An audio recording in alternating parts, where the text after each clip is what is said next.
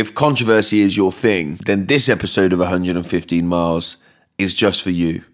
We start off with 3 unpopular opinions each, or opinions that are deemed to be popular that we don't believe to be true. And this takes us off down a dark and often scary rabbit hole. After this, we jump into our usual topic of conversation for the week. And this week, it is the editing of the re-releases of some of the Roald Dahl books. Now, this conversation gets uncomfortable at times, and we find ourselves pulling it apart in such a way, I'm not even sure we find the answers. But listening to this podcast will definitely make you look at it in a new way and question even your own opinion. If you haven't done so already, come and join us at 115 Miles Pod on Instagram. And one of the best ways to support this podcast is to leave us a review if you listen on Apple Podcasts. We really hope you enjoy this episode.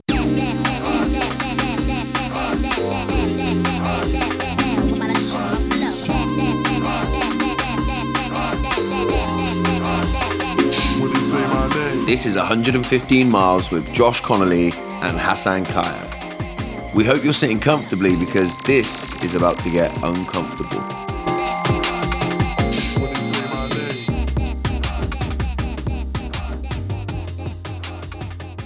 Hass, you look like somebody whose kids went away for half term, mate. What do you mean? Relaxed, chilled, chilled, fresh, young. Yeah. Why? Don't I always look young? No. I think I do. With your cap on. Yeah. Just putting artificial elements in to denote youth. Do you know, I've just had the realisation that I didn't check my hair before we sat down to record. Have a look. That's all right, mate. It's the sticky out bits that I can't handle. You look perfect for radio. Okay. How was your half term, mate? It was really good. Thank you very much. Yeah, no. I was home alone with the dog. Oh, I haven't talked about the dog for maybe about a year. Yeah, me and the dog had a lot of work to do, but it was nice and chill. It was good. But your wife and kids went away, right? Your wife and kids went partner, That's what I haven't made an honest woman of. Oh yeah. Don't want to get into that partner. Now, please. Thank you very much. Let's move on. Yes, they were away. So my eldest went on a school skiing trip. So she's the first one in the family to ever go skiing, and she nailed it. Yeah. Did she enjoy it? She loved it. Yeah. Yeah. Have you ever thought about going skiing? Yeah, we sort of talked about it, and we never quite picked it up when me and Erin were younger, pre-kids, and then it's not sort of something we prioritised. But I think the kids will probably do it through the school as well. So. Yeah, we might just have to take the plunge. Yeah, man. It's something that we always talk about, but it's never close to reality, if you know what I mean. I think if you've done it as a family when the kids are young, it almost becomes like something that you do and you look forward to. But it's quite a big undertaking to buy all the gear, to be novices and do it all. But you just got to take the plunge sometimes. Yeah, and get outside your comfort zone into your fear zone and move into the growth zone, and then. Fucking hell. Sorry, I was just getting coachy there. No, but yeah, I think it's like getting out of the comfort zone. Yeah, but it's like, you know what, the reason why it never comes close to being done for me is because I like the sun too much. And if I'm going to start outlaying a lot of money, I'd rather it be to go somewhere hot than somewhere it's fucking cold enough here. Yeah. But we don't get the snow, right? Or the skiing or the hot chocolate or the... You get hot chocolate. You get sun out there as well sometimes. It's just cold sun. Yeah. Not hot sun. Yeah, exactly. Do you remember when you asked me, does the sea freeze in Brighton? Just had to remember that moment. Well, that's not a bad question, is it? It is. Does it freeze? No. No, you could, in really cold places. Well, what's a fucking iceberg then? We were talking about Brighton. Don't try and talk about the Antarctic. Do you get like frozen bits on... It's Pebble Beach, Brighton, isn't it? Yeah. When it's freezing... Yeah. Does the wet pebbles get icy? Genuine question. Does it ice over? Yeah. And become a sort of a health hazard? Yeah. I'd say so. I probably don't go down as far as the watery bit. How many people on the beachfront at Brighton now, every morning, are down there cold water swimming? Loads, man. Is it fucking like packed? Yeah. I was there when I was with the dog. We went for a sunrise walk. God, I sound like a really sad old man, don't I? But we went for a sunrise walk. And I'm saying it like we both decided we co-opted it. Hey, should we go for a sunrise walk? That's the sound The of my dog was like, oh, this fucking old man wants to take me on a sunrise. Anyway, and I was flabbergasted how many people were down there. Give me a number, rough number. Are we talking hundreds of people? No. Like, but a lot, tens of people down there? Yeah, groups, like, going in, swimming, watching the sunrise. Yeah. And I probably imagine there's more at the weekends or whatever. Yeah, man. And you've never thought about going down there and getting in there? I thought about it. Oh, what, have you? Yeah, but I'm not ready to do it. Nah, you wouldn't get in there at all. I might do in the future. I'm building myself up to it. Mate, I'm coming down there in 3 weeks. 115 miles Instagram content, live stories is you coming in there, getting in the water with me. No. I'll film you for your fans though. That's if you want. No, if you're Josh and Budgie Smugglers. you're not coming if you don't get in the water. All right then. What time's sunrise? So it was like 7:15. Ah, shit. So I'd have to get there proper early if I want Yeah. to do it sunrise. Yeah. All right, sweet. Anyway, don't ask me about my half-term, Hass. How was your half-term, No, Joe? we'll do that in the check-in. I want to go to the first little session that we're going to do today. Yeah. So I've obviously pre-warned you about this. So I want to do unpopular opinions, right? Or truths that we believe the opposite. Okay. Can you explain that better than me? I have gone with popular opinions that I disagree with, or unpopular opinions that I disagree with. Okay, so yeah, you're probably slightly different to me. Oh, okay. And I've gone for 3 unpopular opinions of my own. Okay, so this Yeah. will be an interesting segment. Well, it will be, yeah. No, I think it will be. And what I'm going to say is, I tried to find funny ones and I haven't. I've gone deep and horrible Well, and uncomfortable. I don't know where I'm going to go with this. All right, so shall we do one each? Okay. So you go first. I still like dancing to cancelled people. Oh, what, like who? R. Kelly? Not him. Not him. But I still like a good Michael Jackson tune. Is he cancelled though? That's the thing. Like, It's such a weird conversation around him. yeah. Because he's not. Yeah. Like, there's lots of people who would like do a lot of cancelling Yeah. who haven't cancelled Michael Jackson. Because he makes great records. Do you reckon that's why? No, I don't know. Shout Well, out to Paris, who follows me, by the way. oh, what, Paris Jackson? Yeah, Oh, brilliant. on Instagram. I love the way you went to the camera, like, he's watching you. on So I think screen. he's a great guy, Michael Jackson. Yeah. Josh is looking to camera, smouldering at Paris. Yeah, I mean, look, Come on, give me some other cancelled people that you don't. Kanye West, He's not cancelled either. he's a bit cancelled Is he? with the lefties. Yeah. Do you think the lefties, But the hard lefties, if we're going to call them that, do you think they've cancelled Michael Jackson? I don't know if it's the lefties, but there's a lot of people that have basically cancelled Michael Jackson. It's definitely a bit taboo. Yeah, it's a fucking strange conversation, that one. With Yeah, him, mate. yeah, Because if it was anyone else other than Michael Jackson, yeah. Like Gary Glitter. yeah, right. But who, by the way, is obviously like very clearly proven to have done a lot different things. Yeah. You know, like extreme things to Michael Jackson. However, if Michael Jackson was a different person and was doing the things that he was doing, Yeah. he'd be completely cancelled. But there's this weird thing where people seem to. Oh, sorry, going down this tangent. Don't stop me. I'm not stopping you. There's this weird thing with Michael Jackson where people seem to be able to see why he's like he is. So a lot of people will say, Oh. I know he has kids in his bed and all that, Yeah. but like he had a really difficult Tough life and his child- dad had tough and childhood I'm thinking, dad, well, yeah, yeah. but that's probably true Yeah. of all paedophiles. Not calling him a paedophile, but do you understand what I'm saying? Yeah. Did you see Gary Glitter's just This been was let out supposed of to be a prison? kind of a funny one. Shit. Did you see Gary Glitter's just been let out of prison? I thought he was dead. 8 years. He done? Gary Glitter, I thought he was dead. No, mate. Just been let out of prison for good behaviour, half a sentence. He got 16 Well, of course, years. it's going to be good behaviour. There's no kids in prison. Well, exactly, right? But truth, trigger warning and all that, but he got done for, I ain't even going to say it, but the things that he done with a 10-year-old, he got 16 years in prison and served 8 for good behaviour and has just been released. Do you think that was because he was famous? No. He just behaved himself. I think most people, if they got put in prison for what he did, would get out after 8 years on good behaviour. Oh, yeah. That's mental, by the way. Yeah. That's mental. And I'd find it very difficult to kick back against any kind of punishment for him. To kick back against? What do you mean? As in, so like, he should have done the full term. Yeah. Or if somebody come to me, right? So this, let's go down this road a minute. Sure. If somebody said to me, "Do you believe in the death penalty?" Right? My go-to answer would be, "Nah, man, I don't."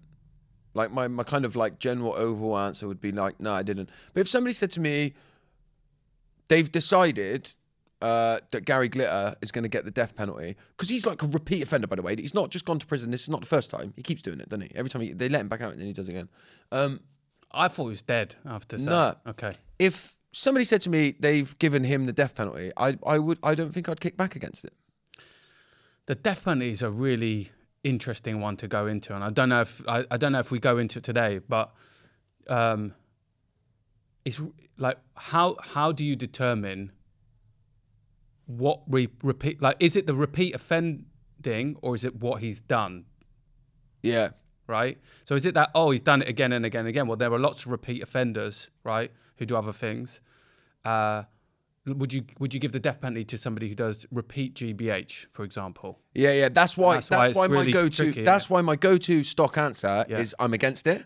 And maybe we could do a podcast on it, because I think it would be a really But maybe it should be something like a two. I hate to be crass about it, but a 3 strikes rule, right? Which is like, if you like, I don't think this is a good policy that they have in the States, because I think it is completely tinged with racism. But they basically did a 3 strikes rule that then sent kids, usually young black men, to prison because they had like weed on them 3 times. They were caught with weed on them. Yeah. And that was a very, very specific racist policy, and there's a lot of evidence and story behind that. But, rather than the death penalty, maybe like, okay, well, you're in for life now. But the problem is, the reason they let them go, by the way, Josh, why do we think it is? What, Gary Glitter? Just people. Why do you think they let people out for good behaviour? Because there's no money in the prison service, right? There's no money in the prison service. Well, that's changing slightly, because a lot of it's becoming privatised.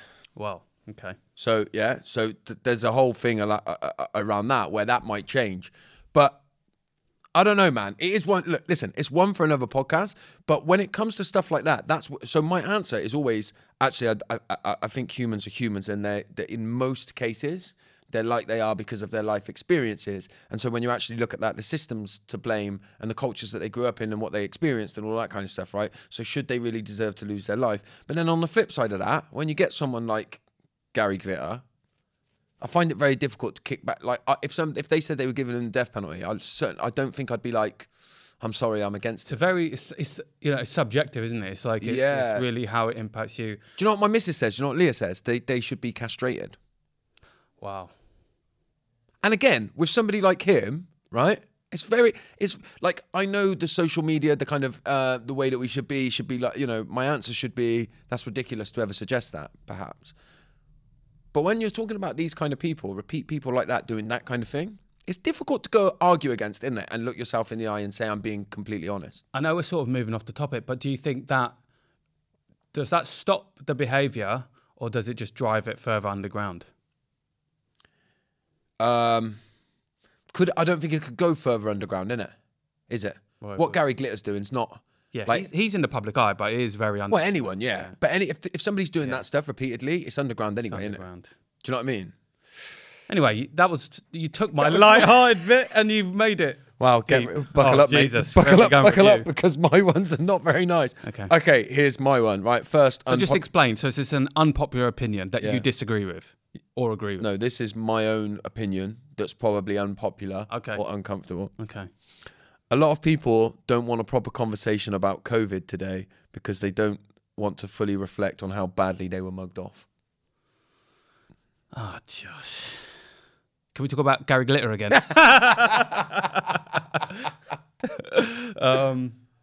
Yes, agreed.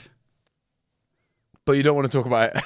No. Look, I think we had some really pointy discussions around this, because I sort of, on reflection, I know you're right, I also know I didn't have the courage to do anything different. I also knew, and this is like a sort of a reflection on my own part, you went deep on stuff, like you really explored stuff, and I only operated at the surface level, which I think a lot of people did. And then there's another thing, which we talk about wiring and structures and nurturing. I was always like reared and nurtured to respect those positions of authority. So it's inherent built-in trust, which I imagine a lot of people, they must have our best interests. It's only since it's all come out, actually you just realize how ridiculous so much of it was, particularly because of who was making these decisions and how they were behaving in a completely different way. But then the other thing is, I think there's the fear of being like ousted as a like, you know, the madness of crowds, being the outlier and the danger that comes with that. Yeah. So I think that's why a lot of it's like, oh, I know, but I don't want to be the one that rocks the boat. Yeah. So, and I think people aren't comfortable with that. I also think there's a lot of people, mate, who still think it was the right thing to do. Yeah, no, I do think there's a lot of people that still think that it was the right thing to do. And look, I think it's more nuanced than a lot of people will make out online, in that I do think it was real, and I think that it was sad that a lot of people lost their lives. And I think that it's an absolute catastrophe that loss of life was used to make the rich more rich. And there's have you ever seen the clip of Johnny Rotten?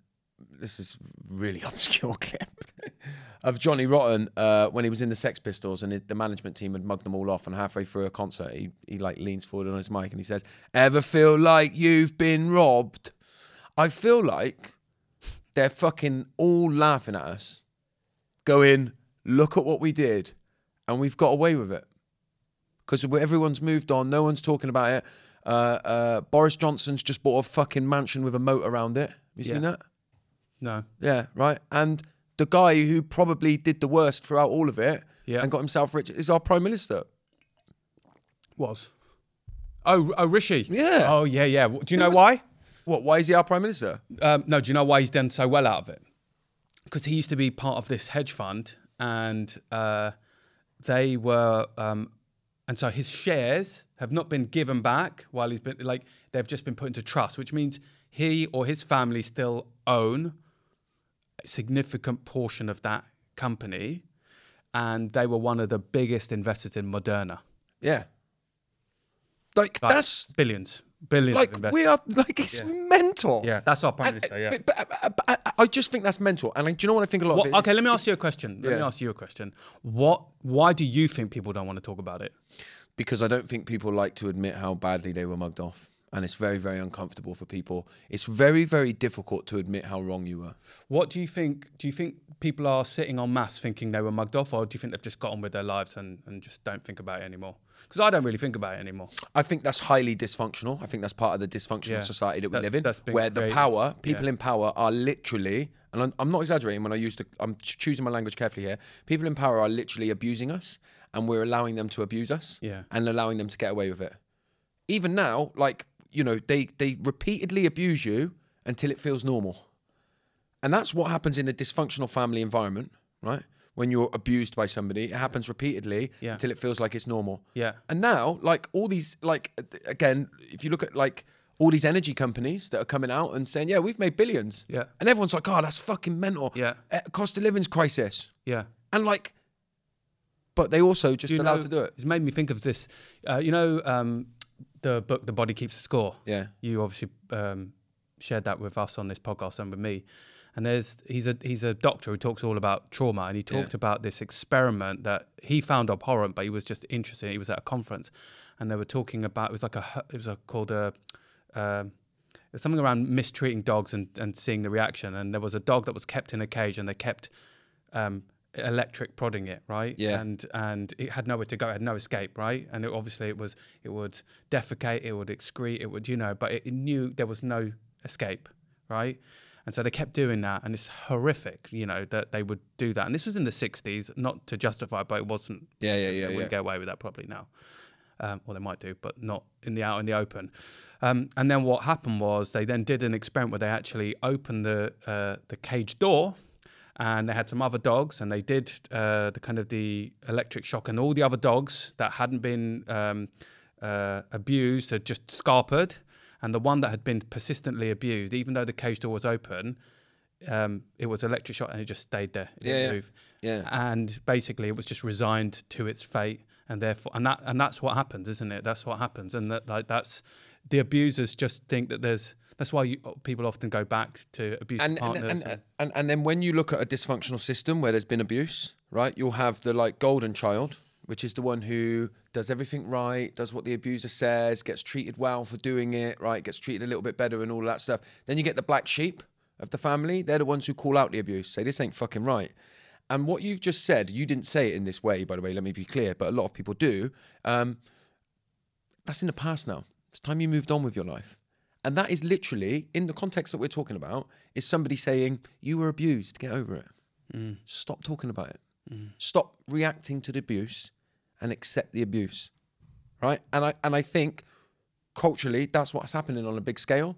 And as somebody who has been the black sheep for calling abuse out throughout a lot period of my life now, yeah, I feel quite comfortable, and it makes me feel quite alive when I go, I'm not having it, because at the moment, abuse is allowing to be perpetuated and continue to happen, yeah, because we've got a lot of golden children who are keeping the black sheep quiet and ostracizing the black sheep, yeah, by going, it's in the past now, move on, it happened, sweep it back under the carpet, and let's all get on with our lives.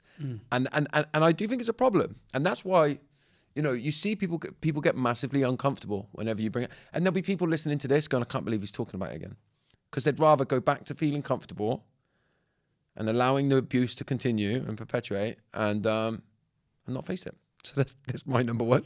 Wow. Okay. Well, do you want to hear my next? This is going to be the whole podcast. This bit. Go on. This is a serious one. Good. This is going to be really unpopular. I think this is going to be a joke. Go on. Yeah. I'll have to after that, man. Go on, lighten us up. I'll bring it back down. Yeah, you'll find a way.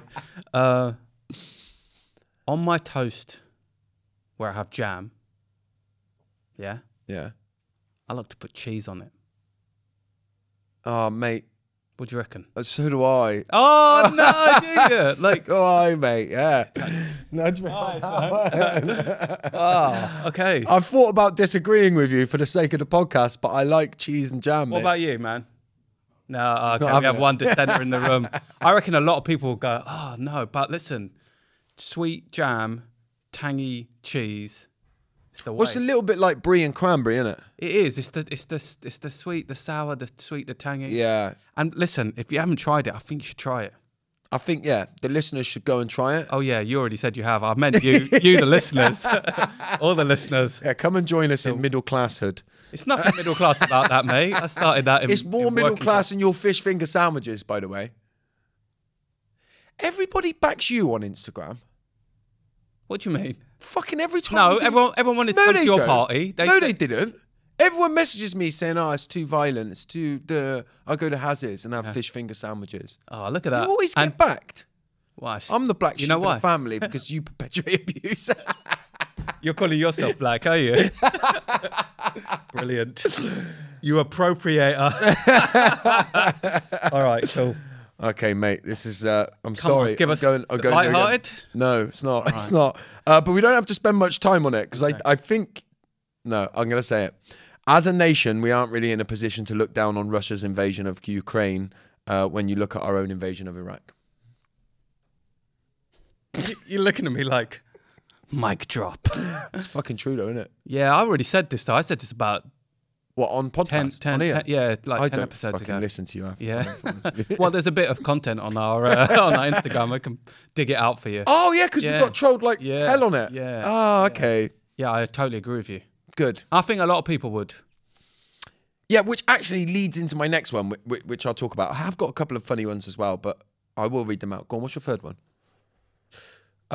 Okay, this is a bit of a serious one. Sometimes stress and pressure is perfectly normal. Sometimes you have to work beyond boundaries, and that's okay. Like, we don't have to pathologize hard work, and I think we do. And so particularly in sort of, and I know this can be unpopular because I think we are potentially creating legions of people that think anytime there's a bit of rub against boundaries,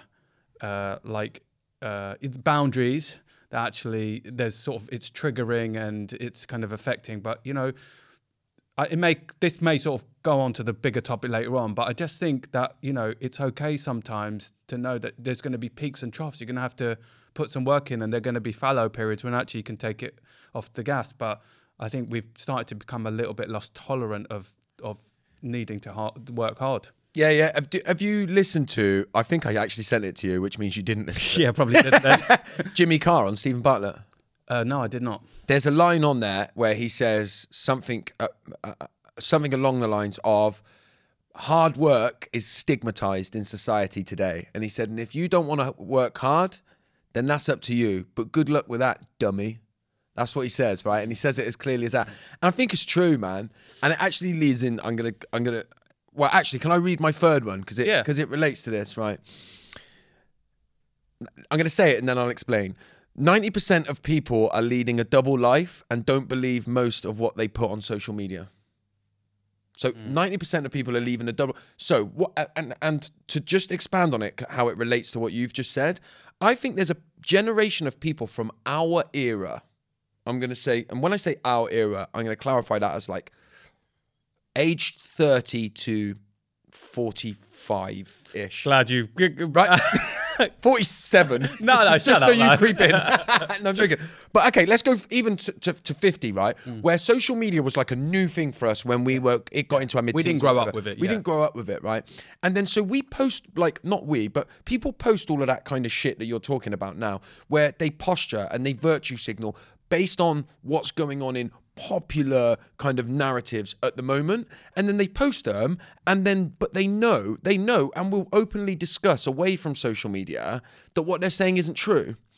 But the problem is that the up and coming generation, so people who are going into work now at like 18, 19, 20, right, they've got a completely false idea of what working life is like. Yeah. And they think that there should be no stress, and they pathologize anytime that they feel any kind of difficulty if they're outside of their comfort zone, which is where you fucking need to go. They look at a post from one of these popular people, who have said if it costs you your mental health, then it's too expensive, right? And they are completely... Who do you mean when you say that?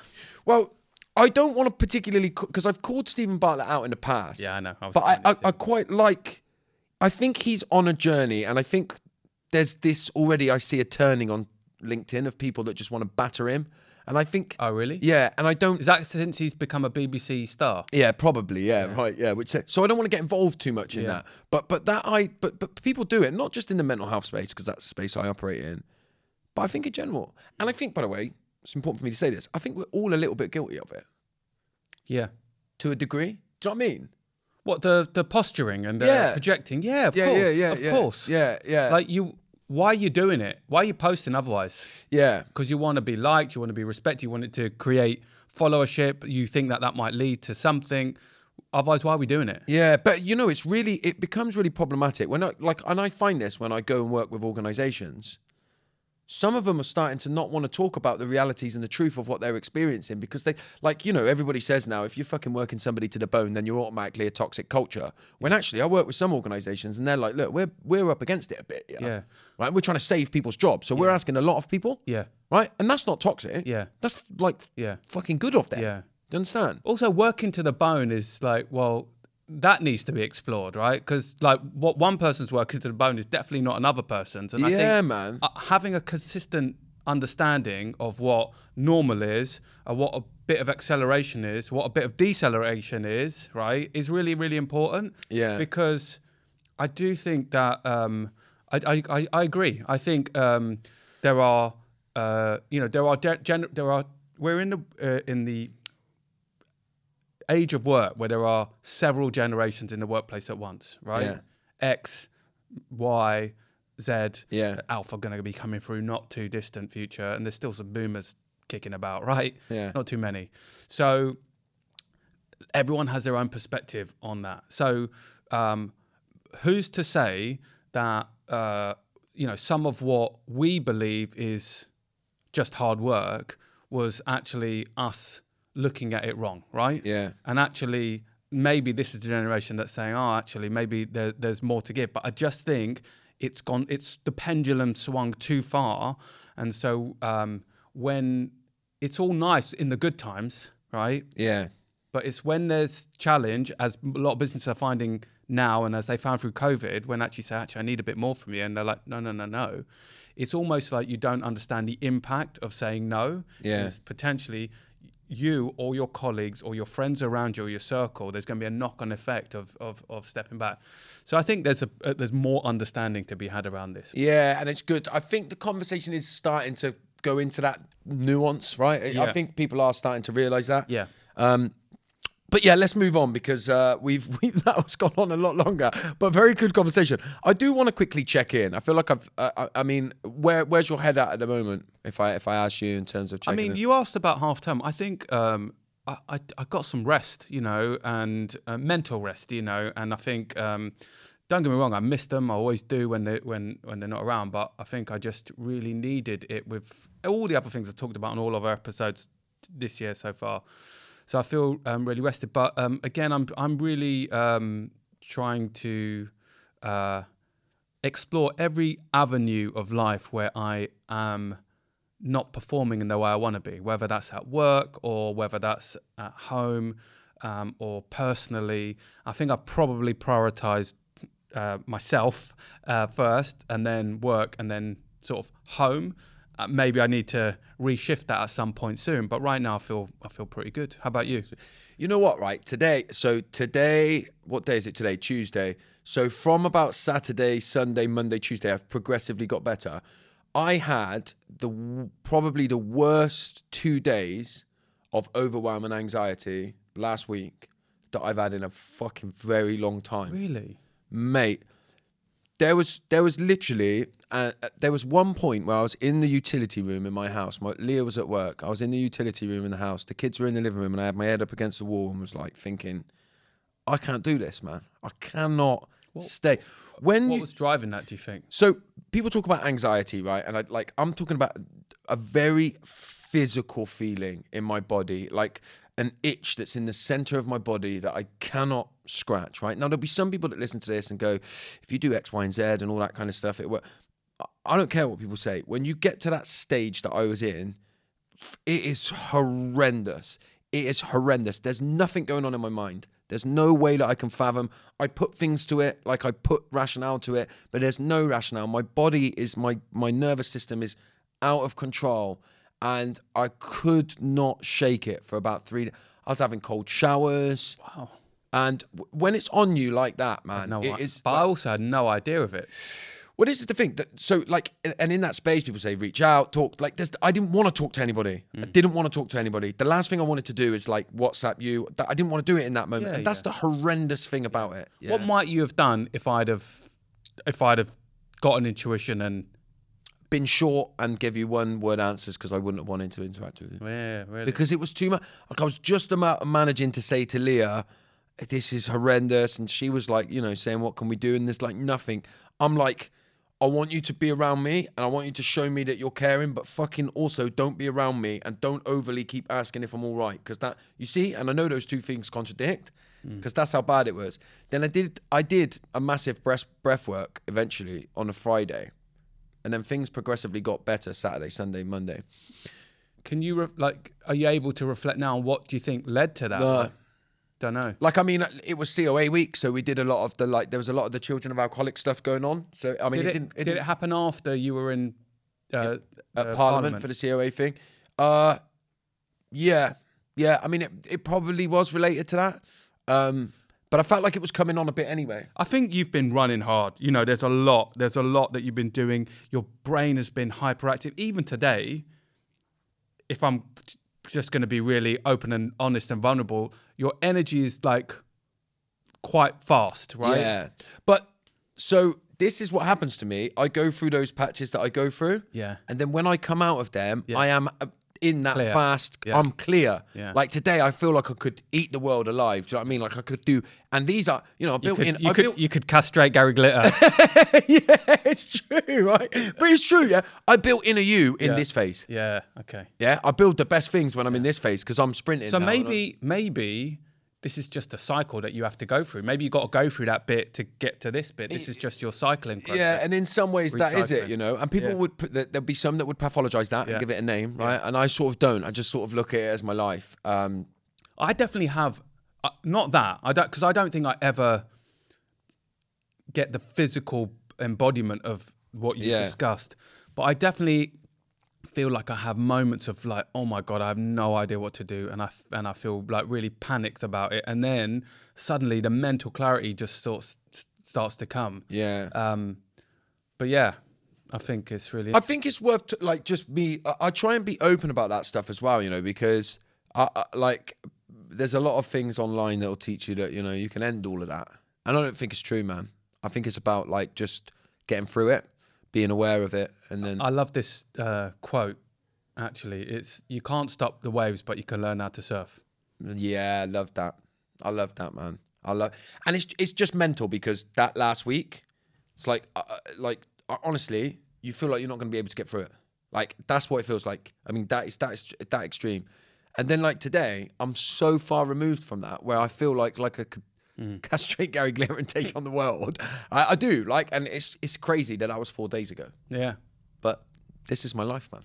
This is my life. Okay, we got some time actually, and I'm glad we have. So I want to bring today's topic, which is going to be probably make up the smallest part of the podcast. Yeah.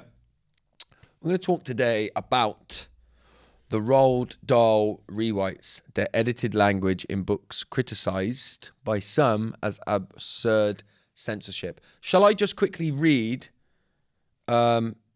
what's happened here? Yeah. So I did highlight, but my highlights have gone. So a review of the new editions of Roald Dahl's books is now available in bookstores, shows that some passages relating to weight, mental health, gender, and race were altered. The changes made by Puffin's Books, a division of Penguin Random House, first were reported by Britain's Daily Telegraph newspaper. So Augustus Gloop, Charlie's gluttonous antagonist in Charlie and the Chocolate Factory, which originally published in 1964, is no longer enormously fat, just enormous. In the new edition of Witches, a supernatural female posing as an ordinary woman may be working as a top scientist or running a business instead of being a cashier in a supermarket or typing letters for a businessman. The word black was removed from the description of the terrible tractors in 1970s The Fabulous Mr. Fox, and the machines are now simply murderous, brutal-looking monsters. How do you feel about this, Hass? I think it's ridiculous. Right. I really think it's ridiculous. Look, I can understand the society we live in and what's maybe driven people to think that that's a good idea. And there may be a lot of people that listen to us, and there may be a lot of people that don't listen to us that think it's a great idea. But I think we are creating a false narrative for children if we just erase words out and we rewrite history. Like, you know, are some of those words appropriate today? Maybe not. Probably not, right? Which ones? I don't know. Calling someone fat, right? Yeah. But just to pretend it doesn't exist, the word is used in that descriptive manner in the world outside of these books. So just to rub it out of the book, right, means that the kid won't even know that it existed. So can't even have curiosity about, oh, what's that word? We never use that word. And then a parent or a carer or, you know, somebody like a responsible adult can say, well, this is the word. It was written a long time ago. This is what it meant. We don't say that now. So that could be a way to educate. Whereas if it's just disappeared, then you just don't know, right? Also, I think, where do you draw the line? Like, if you start this now, then you kind of surely random Penguin can't have double standards, right? So then they have to go back through their whole library of works and erase it, you know. And do they do that? No, I don't think so. This is the first time I've heard about it. Yeah, because I did read somewhere that like when publishing, it says here, when publishing new print runs of books written years ago, it's not unusual to review the language used alongside updating other details, including a book's cover and page layout. That may be the case, and I'm not in the publishing industry, so I don't know. But it feels to me that is an answer that's either been prepared to deal with this backlash. I do think there's something else that's going on here, which is I heard that The Office was removed from Netflix, right? The BBC version of Office, right? Was it? That's what I've heard. And funnily enough, I got this from my daughter. It's because there's a lot of inappropriate language and stuff in there, right? And there is a rumor that Netflix want to produce versions of Roald Dahl stories. So I wonder... No, it says that here. Oh, right, okay. So that's what's happened. Right. That is to do with Netflix. Right. Well, then I don't think... I suspect that it's not completely virtuous, the reasons for doing this. It's for money. How would it make them more money? So that they can... Oh, okay. So maybe Netflix. So Netflix has influenced. In order for us to produce this, we cannot have this non-inclusive language, particularly as it hits different parts of the world where this is significant, right? So if they want to try and hit the US and maybe certain languages deemed non-inclusive or over here, so that's quite conspiracy theorist, but it wouldn't surprise me if there's some of that behind it. Yeah. But I think the thing I really want to say is like it's a dangerous precedent to set. We've talked about censorship. It's a dangerous precedent to set to pretend that the world is a lovely, soft, squelchy place, and it's not. And I'd rather, as a parent of three, so my lived experience is I'd rather them be curious about it and say, oh, what's that? What is that word? I'd rather, not airbrush history, because then you start airbrushing events, and then you start airbrushing other people that, don't fit. It was written then, it was popularized for a reason.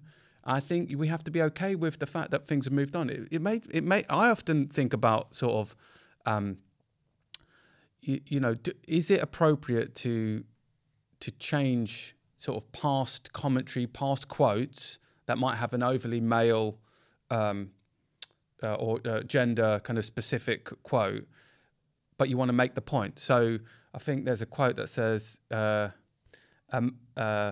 man moves a mountain by carrying a pebble. Yeah. Now, I don't care about the man. I care about the fact that you start small and then you can move a mountain.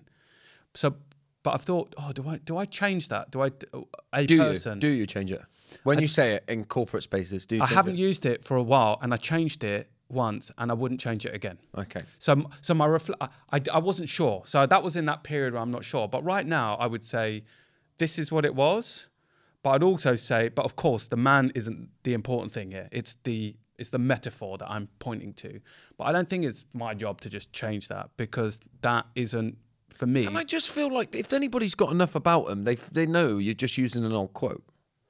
And they know that because we keep old quotes and we see them for what they are, right? Yeah. Now, to play devil's advocate, I want to play devil's advocate a little bit with a few of this, right? So any questions that I ask are not necessarily reflective of my opinion. Would it ever be okay? Like, there must be a line somewhere. If there were old school books that were talking about... Now, race is the obvious one where we go to, right? If there are old school books that talked in derogatory terms about race...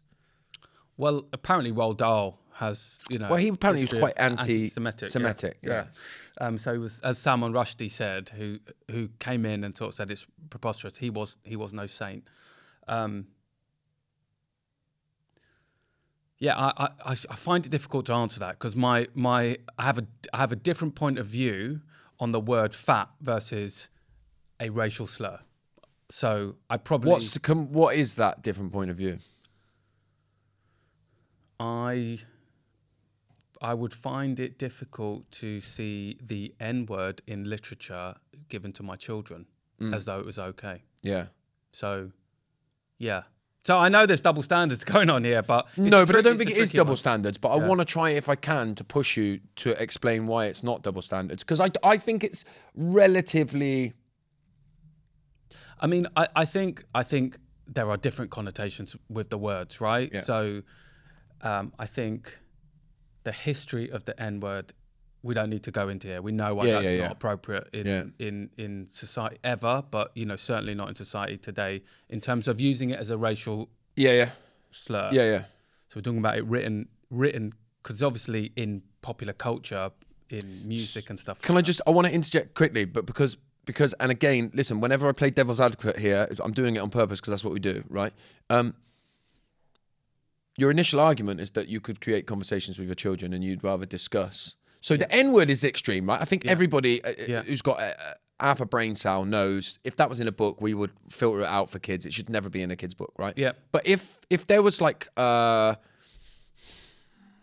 of a reference to, I don't know, looking down on a person of colour referenced in an old school book, how would you feel about that? Do you understand what I'm saying? I think like stereotypes around certain caricatures. No, I think I would probably be a little bit more comfortable with that. I would actually, like, as in. Well, you'd be okay with it in a book. Would you be pissed off if the article was just removing that? If there was an article in The Guardian, same as this one, that said, actually, let's say it mixed them all up. They've removed saying the word fat. They've removed the stereotypes about women. And they've also removed a couple of stereotypes about race. Oh, mate, I think it's a tricky one. Surely you must have known I was going to go here. Yeah, no, I didn't. Look, I have a different point of view on race. I just do. Is that because of your personal experience? Yeah, probably. So is that then? Are you being selfish? Huh? Do you know what I'm saying? Are you being? Is your opinion subjective based on your own experience? Yeah, like are we saying basically if I was an obese person, references to fat, would it have been different if we had this conversation a year and a half ago? Or in January after your Christmas in January speech? I think it's good they've taken a word. Do you know, I think so. We asked two different things. For me, I have a strong sort of reaction to certain words that are used in a really pejorative, kind of abusive manner, right? With the N-word, the P-word to describe brown people in the UK. I grew up with that, right? So if they were being kind of removed, I probably would feel differently. If we were talking about a book that was written in the 60s or 70s and it referred to a stereotype around brown people, I'd be less bothered about that, but I would definitely go look at how, look at what life used to be like for us. And it's different now, but I would be okay to have that. I would be okay for my kids to be curious about that as having the same. Because you could show the change. Right? Yeah. Now, let me just, I want to go somewhere else very, very quickly. We'll push for time a little bit, but I want to go there. I wonder how much of it is actually to do with the fact that you're brown, right? Yeah. Because... Am I brown? But seriously, because I think you'd probably have similar things to what you just said about race if we talked about homosexuality. Yeah. Go on, say some more. So if there was like clear stereotypes about homosexuality in there, then I think you'd have similar thoughts of you that you've just had around race. Yeah. When it's homosexuality. Yeah. Right. So I don't think. Yeah. Maybe I should have bought, if I had thought about it, the homosexuality one first to you rather than the race one, because the race one was perhaps a little bit unfair because of your own personal experience. Because I guess what I'm kind of pointing to, and I'm pointing there because we've had this conversation, is I wonder how much it's to do with, like back in the day when they started, if you take homosexuality for one, like our parents potentially, or people of our parents' age, when they started being very inclusive about like gay and all that kind of stuff in literature, and more inclusive of even the gender stuff, more women, and making sure that, I don't know, there's women footballers in books and all stuff. Like our parents' generation would likely have been like, this is ridiculous, it's stupid. They would have been like, why, you don't need to do this. So they were uncomfortable to the change. So is it the fact that the world's always changing, and now me and you, are the people our kids will talk about, where they'll go, our kids will say, our generation still wanted the word, they pissed off that the word fat weren't in a book. Yeah. Like how I think, How ancient are they, and how not up with the times are they? Do you understand what I'm saying? yeah. It is quite possible that people look at it from a younger generation and go, yeah, this just doesn't need to be there. I'm fine with it. I remember years ago, there used to be this show called Brookside. Do you remember Brookside? Yeah. And this was like mid 90s, I would say, and it was like the first on-screen lesbian kiss. Anna Friel and someone else, and it was like everywhere. It was like there was real social media back then. It was just kind of everywhere. I just think how crazy it was if you think about it. That was, so that was the kind of uproar that happened, and that wasn't really that long ago. Yeah, exactly. So, and by the way, I'm just thinking as we talk, the flip side of that coin, right, is that back when it was race and when they were talking about gender stuff, and back when that conversation, those people back then would have been, a lot of their arguments would have been, okay, well, this is fine, we'll stop this, but where's it going to stop? Yeah. Now, they might be able to look down at this now and go, we told you. The reason we didn't want it to stop here is because we knew the line would never stop. Yeah. And we're both now saying exactly the same thing, which is where do you draw the line? Yeah. Yeah. Because now, how much of it is because we're terrified of change, right? When actually, if you look back throughout the history of societies, every generation, there's radical change that the generation previously hated, but the next generation accepted, and that became what life was. We haven't got time to go into this, but a question for us to explore in future is, do you think there are different categories of hurt? What, in terms of? So what we're saying is, right, I came out and said, I think it's ridiculous, right? It's probably because I don't feel some of those words are in the same category of hurt as some of the other ones we've talked about today. Yeah. That's a personal point of view, and I think maybe some others might share that, others may not. Yeah. I wonder if there are different categories, therefore we sort of, if you ask me, how would I feel about this? That's in a different category to how I feel about some of these other words. I think on principle, I am fundamentally, we've talked about this quite a lot, and I've learned to have hold a different opinion through these conversations. If I'm really honest. Same. Same. I feel strongly about censorship being a bad thing. Same, right? And I know we're calling for time, because I just want to quickly say, when I read it, I looked at the fat comment, thought that's ridiculous, taking fat out. But then the one about the women, changing it to a top scientist or running a business, I sort of thought, well, that one's all right? Because to change it. So you see, I looked at two of them differently. So I actually think that we need to get to a place, and it's interesting that you brought The Office up, because Ricky Gervais, I think, talks really good about it. He says, everybody, you have the right to be offended by anything I say. You absolutely have the right to be offended, right? But you don't have the right to stop me saying the things that offend you. And we've talked extensively at different times about this conversation, right? And where the line gets drawn and stuff like that. And I'm like you, I don't want censorship. Actually, I think what we need to be much better at doing is supporting one another to learn what happens when we're triggered by stuff. Yeah. And how much responsibility I need to take. If I don't like Roald Dahl saying fat, my opinion probably is don't read Roald Dahl. Because it's likely to be. Because it's likely going to be. Don't read a book from the 60s if you're not going to like the language they were using in the 60s, right? Don't read it. Or read it, understand why it makes you upset. If it triggers you that it says fat, look at why that is. You can learn a hell of a lot of yourself about yourself if you do that. Also, one last thing, right, is why are we playing God with people's children, right? As in, who are, surely it's for the responsible adults, the carers, the parents, whoever, looks after or is in, is caring for kids. It's their role, it's their place to nurture and say, look, this is the book, this is almost like saying, hey, we're going to take the choice out of your hands on how you parent. And that's what's horrible, right? When you remove the choice. And to finish on this, and we will finish. Somebody told me an analogy about scaffolding. Okay. So you put scaffolding up around something when you're building it.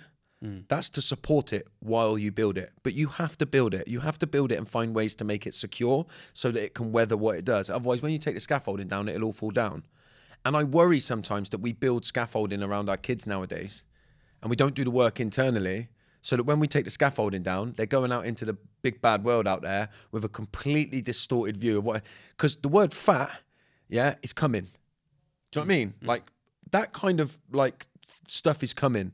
People were going to say things to you that make you upset, and you need to find ways to navigate that, because life ain't a rosy picture that every man and his dog seems to be painting on LinkedIn nowadays or any other place. Yeah, it ain't like that, and you need to understand the realities of life. And I think when we do stuff like this, my biggest worry is that you're taking more and more of the realities of the world away from our children. That was my point. I know it was. Yeah, mate.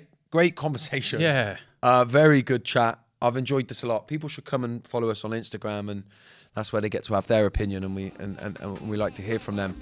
And we'll see everybody in 2 weeks. see you later.